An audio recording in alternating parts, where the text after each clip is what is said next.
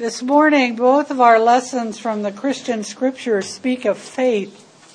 Our epistle lesson tells of Timothy's heritage of faith, nurtured by his mother and grandmother, and empowered by divine gifts of love and self-discipline.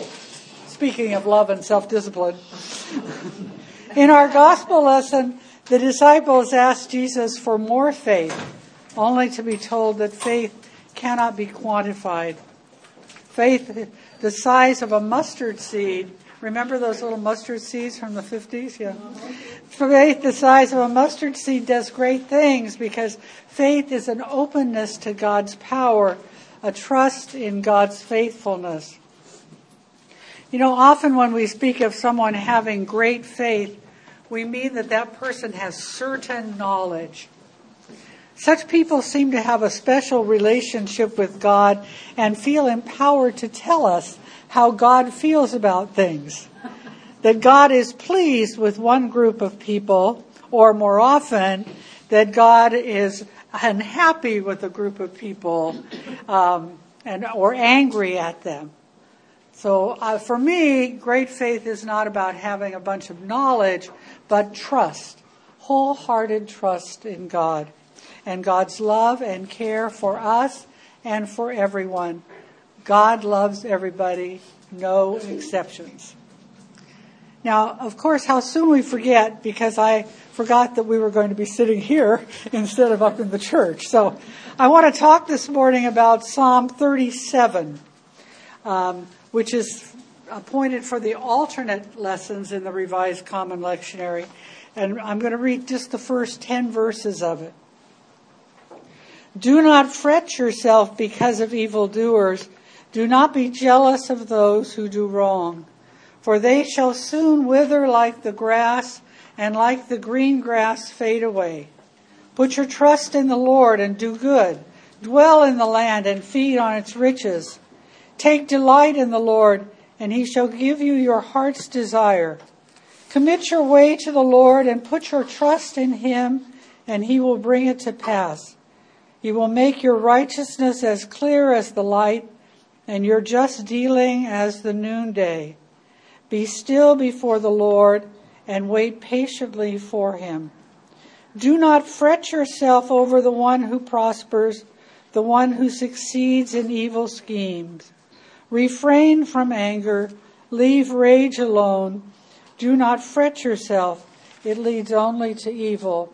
For evildoers shall be cut off, but those who wait upon the Lord shall possess the land. Psalm 37 is a psalm about fear and rage and doubt. And it would seem most appropriate for our own day, for we live in the midst of a world where political, economic, and religious systems seem to be falling apart. And it's hard to know where, if anywhere, we should put our trust. Psalm 37 is also a wisdom psalm that addresses those trying to remain faithful to God despite temptations to the contrary. The Psalms have always been a hymnal for Jewish and Christian peoples. They are a remarkable collection of songs of praise, lament, petition, wisdom, intercession, and thanksgiving, a wide range of human feelings. Christian monastic communities pray the Psalms regularly. Some enclosed communities recite or sing the Psalter every week. Many communities take a month to work through it, and our prayer book lectionary for the daily office has a 6-week cycle, though the prayer book does retain the monthly pattern, because if you look at the Psalms, you see where it says first day morning prayer through 30th day evening prayer, dividing the Psalms into manageable chunks. Commentator Gary Charles reminds us that the Psalms, and especially Psalm 37, can speak to us as we struggle to hold on to our faith amid a culture that worships prosperity, a morality that settles for sheer expediency, and a rampant cynicism that refuses to trust in anything, most especially God. In our culture, we are constantly bombarded by many messages but especially a message that tells us, buy me. Buy me and you will be strong and tough with that pickup truck. Buy me and you will prove how smart you are. Buy me and you will be beautiful and buff. Buy me, you know you need me, buy me. I once asked my mother, who was a young woman during the Great Depression of the 1930s, about her life during that time. She told me she thought life was simpler then. She knew she was poor, but no one really had any money, and no one had a new car. Hardly anybody had a used car, but they were grateful for what they did have, a place to live, food to eat, and enough to share. Journalist Shira Boss has written a book, Green with Envy, Why Keeping Up with the Joneses is Keeping Us in Debt. She says that a silent struggle with our money is raging across America. Everyone wants to keep up with the Joneses, regardless of income, occupation, or net worth. Our contentment is based not on the size of our bank account, but on how we measure up to those around us. Her book offers a great combination, a tantalizing mix of hard facts and juicy gossip, while exposing a shocking gap between public image and what's really going on behind closed doors. She contends that the grass is not nearly as green on the other side of the fence as we suppose, and that what appears on the surface to be lives of comfort and ease are in reality often full of pretense, anxiety, and thinly veiled despair. She believes that the green with envy phrase turns out to be an image not so much of wealth, but of illness. And her point is that our envy is both misplaced because it's directed towards a mirage and dangerous because it seduces us into life patterns that are destructive. Just this morning, I saw a news thing about people trying to get out of debt. Did you notice that the phrase, do not fret, occurred 3 times in the psalm? The psalmist is not referring to the garden variety of fretting, like a parent would fret over a child's messy room. I wasn't sure my son John would ever find someone to marry him because his room was always such a disaster, but he did, and she's whipped him into shape. So, rather, the psalmist refers to anger or jealousy so strong that it devours one's heart and soul. We know that if we really think about it, that our minds and hearts can be captured and dominated by the prosperity and success of others.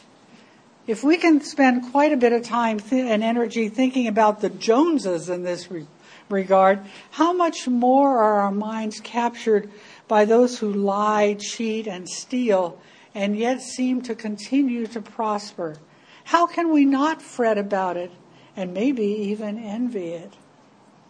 Commentator Cameron Murchison reminds us that fretting and envy are not healthy. He says, with one's consciousness held captive to the image of the prosperity of the wicked, there's no imaginative space left open for our minds and hearts to be captivated by the promise of God's future.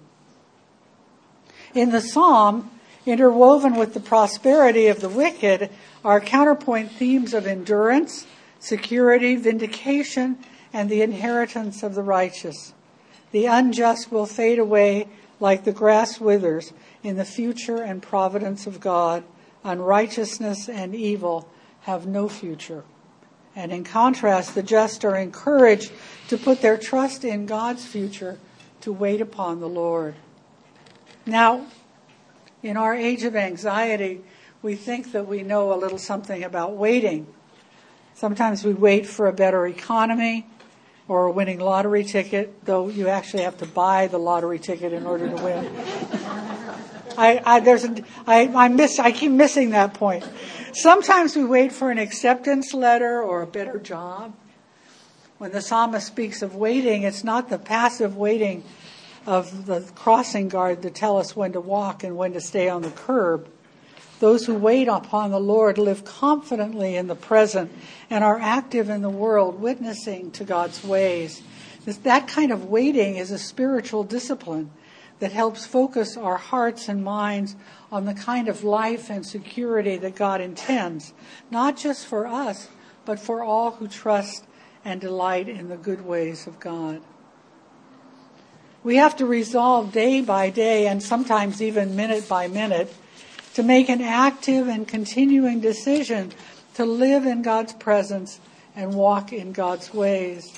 And we have to remember it's not always easy to be focused on the good and true while the wicked succeed and the unjust prosper, but we have to take the long view to keep our priorities clear and to live in hope.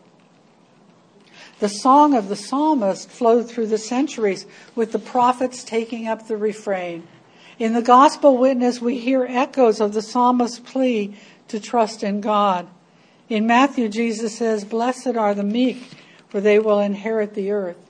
In Luke, he says, "Take care, be on your guard against all kinds of greed, for one's life does not consist in the abundance of possessions." And in John, we hear, "Peace I leave with you, my peace I give to you. Do not let your hearts be troubled, and do not let them be afraid." So this week, try to live in contentment, hold on to hope, and do not fret.